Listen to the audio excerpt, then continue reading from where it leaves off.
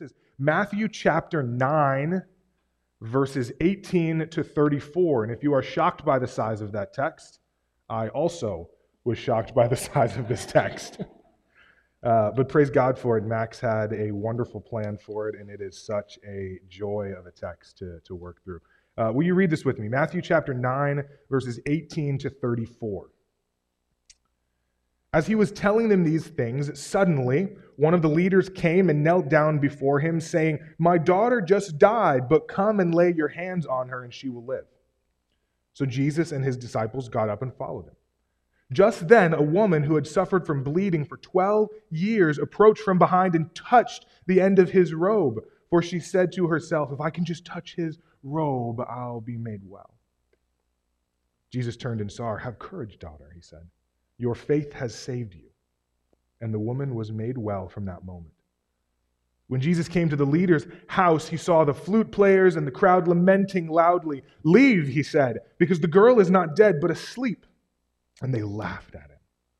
After the crowd had been put outside, he went in and took her by the hand, and the girl got up. Then news of this spread through the whole area. As Jesus went on from there, two blind men followed him, calling out, "Have mercy on us, Son of David." When he entered the house, the blind men approached him, and Jesus said to them, "Do you believe that I can do this?" They said to him, "Yes, Lord." Then he touched their eyes, saying, "Let it be done according to your faith." And their eyes were opened. Then Jesus warned them sternly, "Be sure that no one finds out." But they went out and spread the news about him throughout the whole area. Just as they were going, a demon-possessed man who was unable to speak was brought to him. When the demon had been driven out, the man who had been mute spoke, and the crowds were amazed, saying, "Nothing like this has ever been seen in Israel." But the Pharisees said, "He drives out demons by the ruler of the demons." Amen. This is God's word. Would you pray with me? Father in heaven, we praise you. Thank you for just this body of believers. Thank you for this church that you have established. And God, I pray that you would sustain and that you would maintain by the providence and the power of your hand. God, I pray for those who are unsaved this morning that your gospel would go forward in their hearts, replacing hearts of stone with hearts of flesh. Bring them into your covenant family as you have promised to do with those who repent and confess. God, I pray for those who are believers that they would not be shocked with laziness and idleness in their lives, but they would be stirred in affection for you.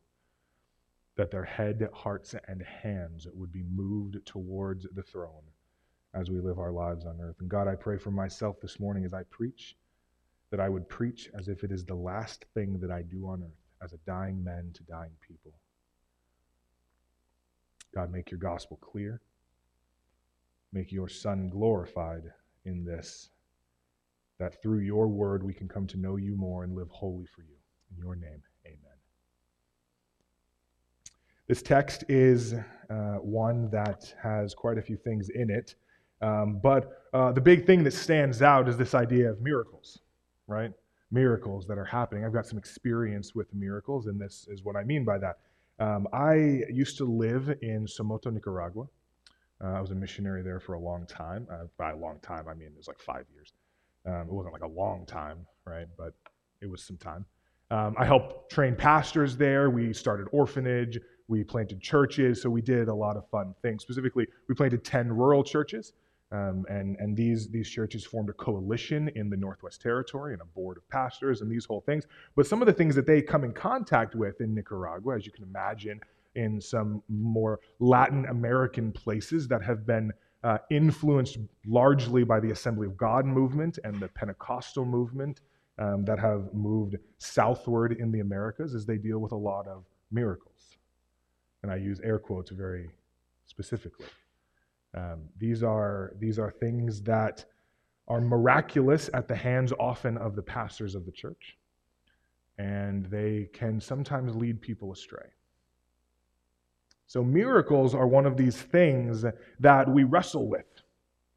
We wrestle with these things, but they are an important part as we read the Gospels, and I'm sure you've seen in Matthew, a very important part of Jesus' ministry on earth.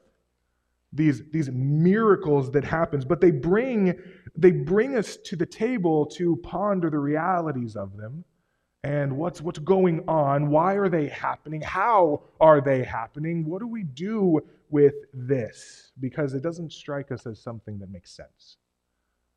It doesn't strike us as something that says, oh, this is a reasonable thing. How do we raise someone from the dead?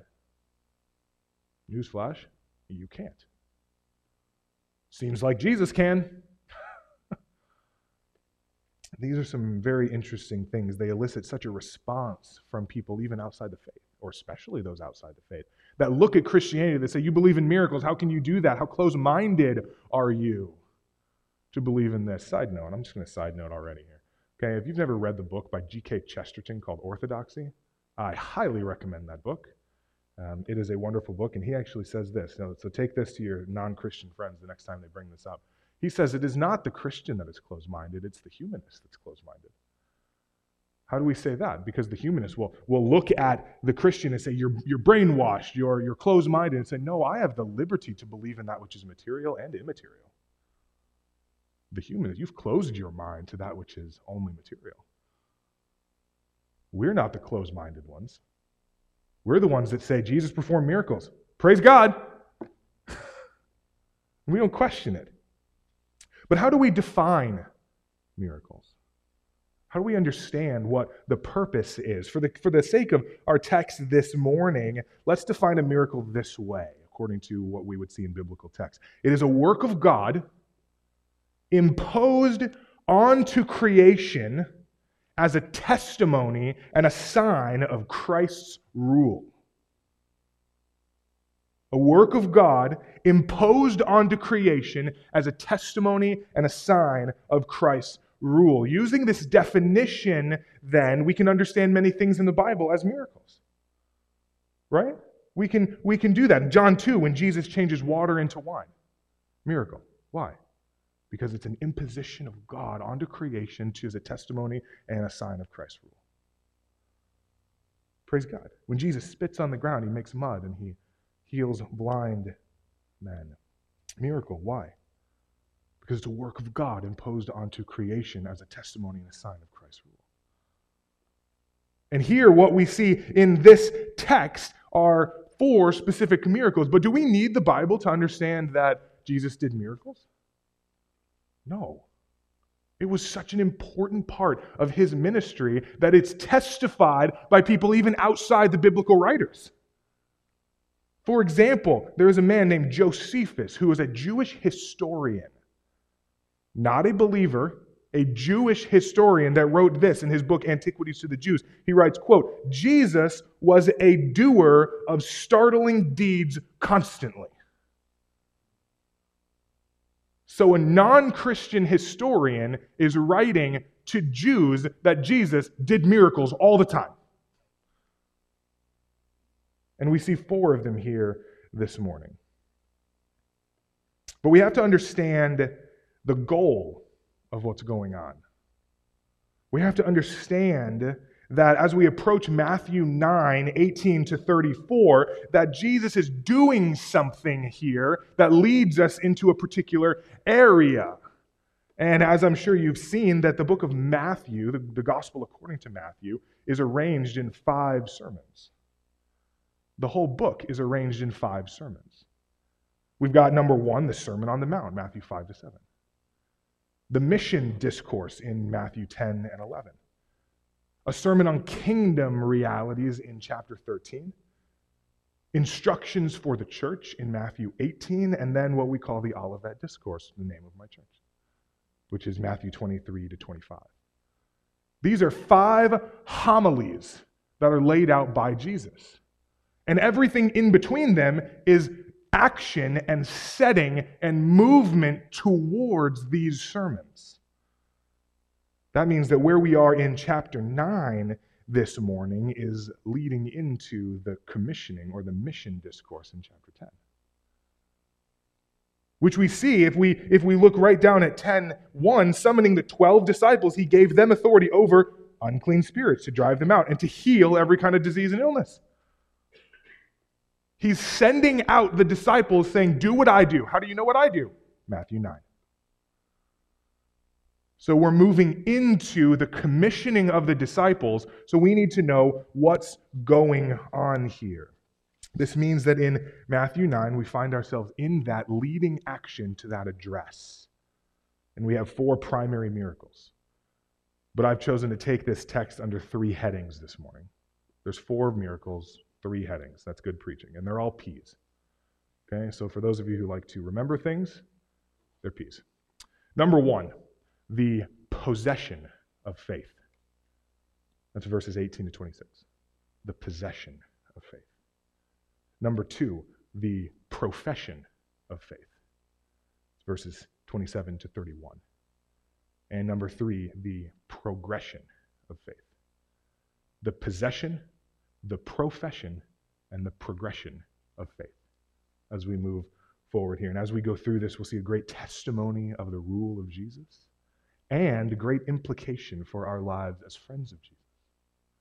So let's begin here. The possession of faith, number 1. In the first section, what we see is a narrative of this official's daughter who has died. Some Bibles will read who has fallen asleep. That's a euphemism that we actually see later on when Jesus is saying, he says, leave. Why do you need to leave? Because the girl is not dead, but asleep. In the Jewish world, they would understand asleep as dead. So he says, the girl's not dead, she's dead. But she's asleep. She's going to wake up. So he's using this kind of play on words here. It would not be difficult for Jesus to bring this young girl back to life from afar, would it? It seems like he's done that before. In Mark chapter 7, he heals a woman's daughter from afar, right? We see in Matthew 15, he heals the centurion's servant from another city. And in John 4, the official's son was close to death, but instead of going to him, he says, no, you go back. And he was healed when he got there. It would not be complicated or difficult for Jesus to do a miracle when he's not present, but in this instance, in Matthew 9, Jesus gets up from where he is and takes his disciple and goes. Why does he do that? Because of what happens in the middle. What happens in the middle is really significant. Matthew being a Jewish writer knew and used commonly Jewish figures of speech. He uses them all the time. And this one is called an inclusio. Okay, think about that like bookends. There's one over here and one over here, and it's bookending something really important that happens in the middle. And what we see, the first scene begins with the official coming to Jesus about his daughter and ends with the resuscitation of his daughter. The bookend is drawing attention to what's in the middle. So in that sense, what Matthew is trying to communicate is not actually about the resuscitation of the official's daughter. What he's trying to communicate is the narrative there of the woman who suffers from bleeding for 12 years that's sandwiched right in the middle. So he's making a point by using a narrative on both sides and then drawing attention to the middle. Verses 20 to 22 tells of a woman who's been bleeding for 12 years. We don't know exactly what this bleeding is from. It's one of the stories that's communicated most regularly in the 4 Gospels. The implication here, according to Bible scholars as well as secular scholars looking at this, is that it's some sort of menstrual bleeding. That's the common thought. Some people think that there's a disease that was affecting types of menstrual cycles of some kind. Some people think that it was hemorrhaging that was causing this. We really don't know, and the text doesn't really tell us why she was bleeding. But the other gospel accounts kind of give us implication into what is going on. But the reality is, she was suffering from bleeding for a very long time. A very long time. But she hears of Jesus coming. And despite there being a crowd, she presses her way through and touches Jesus' robe. She does this because she believes if she could just get to him, that she'd be healed.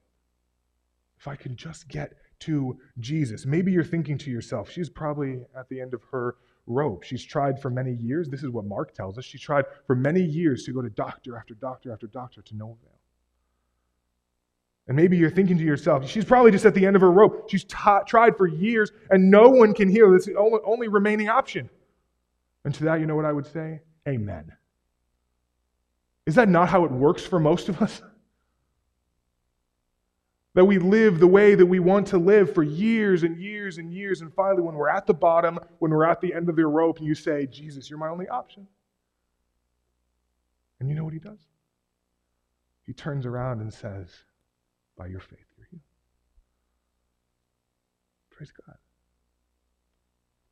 We turn around and we say, Jesus, save me, just like this woman who was bleeding. And without fail, whoever calls on the name of the Lord will be saved.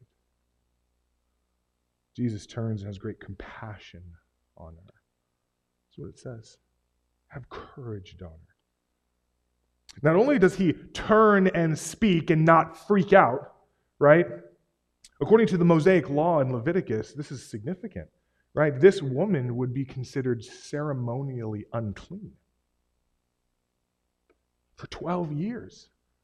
And anything she touched would be ceremonially unclean. She would be barred from worship in the synagogue because she was unclean. So she's living this reality in her life, bleeding for 12 years, saying, I am a social outcast and I am a worshiping outcast. If I could only get to Jesus. And what happens? She touches him. What happens to Jesus? He becomes unclean ceremonially. Oh, this is great. Praise God for this scene in the gospel. Let me break it down to you this way. She's unclean. He's perfectly clean. She touches him. He becomes unclean. She becomes clean. This is the gospel. This is the whole thing. We are dead in our trespasses, in sin, Ephesians says. We are unclean. But this gift of faith that is given to the Lord's people causes our hearts to reach towards him and lay hold of him for the condition of healing. And what does 2 Corinthians 5:21 say? He became sin, who was perfectly clean, who knew no sin, so that we might become the righteousness of God. Unclean, touch the thing that is clean. He becomes unclean so that we may be clean. What a narrative that we have in the gospel. But how was she healed? You can say Jesus did it. Of course he did. That's what it says. But how? Verse 22. Jesus turns to her, taking on her uncleanliness, and says this, your faith has saved you. Your faith has saved you. It was the possession of faith that moved Jesus' hands for her restoration. It was not her faith in nothing. It was not her faith in herself. It's not even her faith in the Word of God. It's the possession of her faith that Jesus heals and saves. And that's what moved her to her. And I plead with you, friends, this gift of faith from God is a beautiful thing. And I pray that you don't walk out of here this morning without the possession of this faith that saves. Doesn't matter where you are. Doesn't matter how close to the end of the rope that you are. Push through all of the other people and you say, if I can just touch it.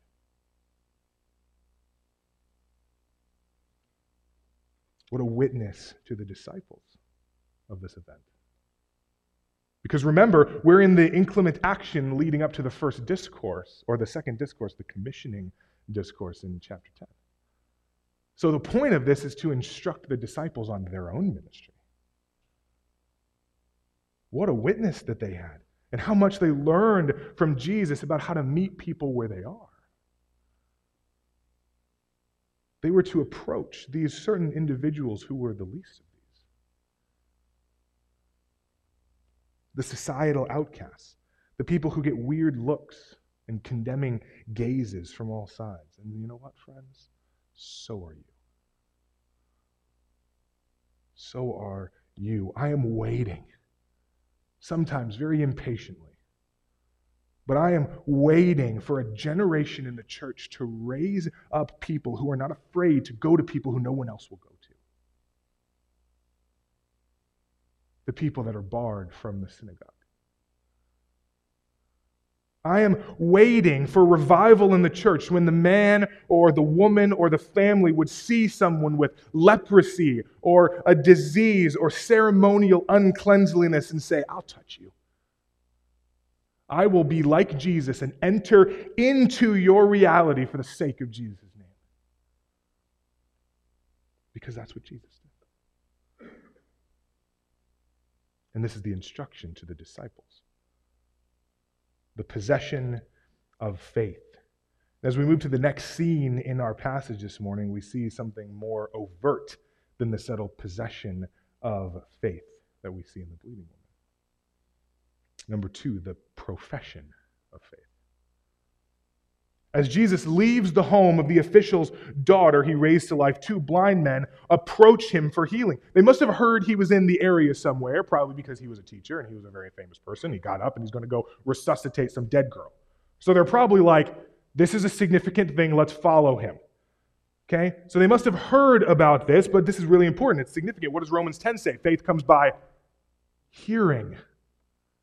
Right? What happened to Rahab in Joshua? She heard of the works of the God of Israel. Right? This is a very important thing. The 2 men approach and say, have mercy on us, Jesus. No, that's not what it says. Have mercy on us, Lord. No, that's not what it says. Have mercy on us, teacher. No, that's not what it says.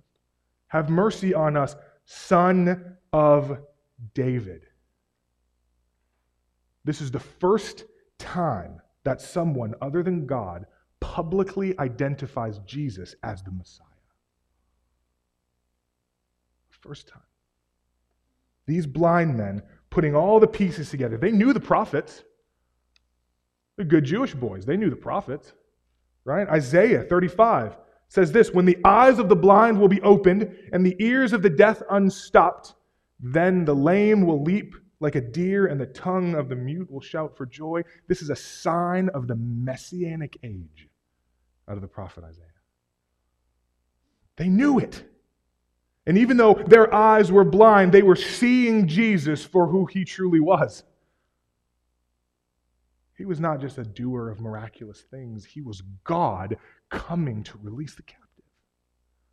He's the chosen one, the anointed one. He is the Messiah. So when Jesus turns and they say, have mercy on us, Son of David, they are professing a reality of Jesus bringing healing and being the only one who was able to show mercy. The other rabbis can't show mercy.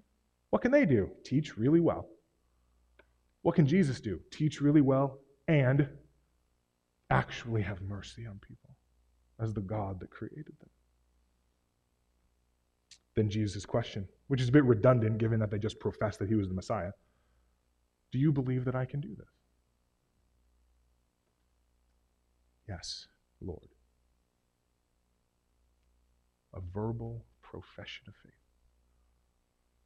Jesus replied, let it be done according to your faith. Now here, we have to note, according to your faith. Some want to say that this is a quantity of faith. A quantity of faith. This is popular among what we would call the Word of Faith movement, popularly called the Prosperity Gospel. Or another movement called the New Apostolic Reformation. Think Bethel Church, Hillsong, Elevation Church, Joel Osteen, T.D. Jakes. A lot of people that are popular in this movement called the New Apostolic Reformation. And this is what they will say. The thought says this: small faith, small things. Big faith, big things. Want big things to happen? Have more faith. That is not what this is saying. They're going to reinterpret this, and they're not going to say, according to your faith, it will be done. They're going to say, according to the amount of your faith. According to the amount of your faith. This revelation of sight is given to these men not because they have great faith, but because they have it and profess it. It is not according to the amount of your faith. Rather, Jesus is saying according to the fact of your faith. Because what does he say later on in the Gospels? As small as a mustard seed can move mountains. It doesn't matter how small your faith is. Some of you this morning may be wrestling. Do I have faith at all? It's a very important question. Maybe you compare yourselves to those who raise their hands when they're singing or pray for 3 hours every day. Maybe you compare yourselves who always feel happy when they're reading the Bible, who have this ecstatic experience, and you're saying, I wish my faith was as much as theirs. Friends, let me tell you, it does not matter how big your faith is. It's the fact of your faith that saves and redeems.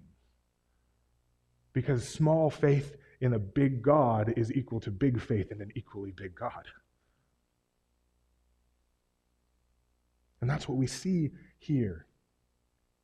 A profession, a verbal profession. God is a verbal God. The verbal and lifestyle profession of faith is so critical for the ministry of God's mission on earth. And again, he's training his disciples for this. Romans 10:9, confess with your mouth that Jesus is Lord. Perhaps you've heard this statement. People love it. It's on bracelets and stuff. Preach the gospel at all times, and when necessary, use words. Falsely attributed to Francis of Assisi. I say falsely attributed because he was literally known for preaching the gospel to birds and rocks and all sorts of things. He took very seriously, preach the gospel to all creation. So he would sit there in front of a bunch of rocks and say, let me tell you the gospel. So for us to say he said, preach the gospel at all times and when necessary use words, it does not make any sense. And I'm going to restate this. It's not preach the gospel at all times and when necessary use words. It's preach the gospel at all times and when necessary stay silent. Because the verbal profession of faith is critical to the mission of God in the world. We are to speak the name of Jesus and ask others to speak the name of Jesus. Now, this is not, don't hear me say this is not asking someone to say a sinner's prayer and then they're saved. This is not going to someone and saying, can you say Jesus is Lord? Amen, let's go. This is the lifestyle of proclamation. This is the lifestyle of saying, why are good things happening? Let me speak the name of Jesus. This is like saying, when someone breaks into my church building, I'm going to say, praise God for this. Let's pray in the name of Jesus. It's a profession of faith. It's a lifestyle of these things. And the disciples, and you or I, are called to be people of professing faith. We're called to this. We're not here to do some sort of platitude or rote thing. Say this and everything will be great. No, we're not saying that. But the reality of the lordship of Jesus should always be on our fingertips and on our lips. And that's what we see with the profession of faith. So speak the reality of Jesus into the spheres of your life. Speak the kingship of Jesus to your friends and family. Speak the name of Jesus as you pray. This is a demonstration to the disciples of Jesus and us as friends of Jesus for the way we are to approach people as we are sent out. Which is what just happens in Matthew 10. But finally, we reach our last heading here. The bleeding woman possessed faith. The two blind men professed faith. And here we see in this last narrative the progression of faith. Again, what we're seeing here is a demonstration of the messianic age out of Isaiah 35, who caused the eyes of the blind to open, the mouth of the mute to speak, the ears of the deaf to unstop. He will also cast out evil spirits among them. Now here in the Bible, we have all sorts of elements, or ailments rather, not because of demon possession, just simply because of the brokenness of sin in the world. When Adam fell into sin in Genesis 3, creation snapped. It wasn't just Adam and Eve. What does it say? Part of the curse in Genesis 3, the ground is cursed. And it will produce thorns and thistles. Creation has consequences for the fall of sin. And what we see in that is sometimes our bodies do not work the way that they're intended to work. So if your body is ailing this morning, it is because of sin in the world that plagues creation. And we see that all throughout the Bible. We see people who are blind because of sin. The man that was born blind, does that mean he's demon-possessed? No. It means he was born blind because sin's in the world. And we know exactly why he was done that way. What does Jesus say? For this reason he was made blind, so that the work of God may be declared. Right? But throughout the Bible, we see these things. Some people, born blind, can't speak for one reason or another, physically lame because of the plague of sin, but not here. The muteness in this man was caused not by sin in the world, but by the possession of a demon, of an evil spirit. But take note here very carefully, just as they were going out, a demon-possessed man who was unable to speak was brought to him. This man did not possess faith. This man did not profess faith, but his friends did. Verse 32 says he was brought to them. He didn't go willingly. He was brought to Jesus. Now remember where Jesus is at this point. A bit of contextual information for you. Where is he? According to the beginning of chapter 9, he was in his own town. Which is where? Nazareth. The Galilee region. Right? It's actually now in northern Israel. It's always been in northern Israel, but technically in some disputed areas between Palestine and Israel, which I have the privilege next May of leading a trip to Israel. We're going to be spending time in these areas and looking at these things on the ground where they happened. But he's in the north of Israel. Why is that important? For a very primary reason. In the Bible and for the Jewish worldview, the idea of north represented evil. The idea of north represented evil. Think of Ezekiel. The Babylonian army is said to be coming from the north, even though Babylon is an eastern territory. In the book of Revelation, the Apostle John speaks of this representation of evil as the armies of the north. In the Jewish worldview, northernness represented opposition. So here, what we see all through the gospel accounts is this demon possession and this exorcism Jesus performs primarily takes place in the north of Israel. We don't really see a lot of demon exorcisms happening in Jerusalem. We see it happening in Nazareth, in Capernaum, in Bethsaida, in Caesarea. We have them all over the place, primarily north of the Shpela Valley, which is a representation in Israel of evil. Which is really significant because this is Jesus moving into what would Jewishly be considered spiritually forsaken territory and reclaiming it for the kingdom of God. That's how we should understand demon exorcisms in the ministry of Jesus. Is it a good thing that he's healing people? Yeah, that's a really good thing. When he exorcises a demon, whenever he casts out an evil spirit, he's saying, that's mine. It's not yours anymore. It's mine. I am reclaiming this for the kingdom of God. That's a significant thing because this is true spiritual warfare. Is there a spiritual warfare that says, I'm having a really bad day, I feel really spiritually attacked right now? Sure. Is there spiritual warfare where temptation whispers to your mind and your heart to lead you into some sort of pathway of sin? Sure. But friends, let me tell you this. Demon possession is a picture of true spiritual warfare at its core. Because the prince of the power of the air says, this is my territory. And Jesus says, no, it's not. I'm taking it back. This has been given to me. What is Matthew 28? All authority has been given to me in heaven and on earth, even where the prince of the power of the air thinks he has authority. No, you don't.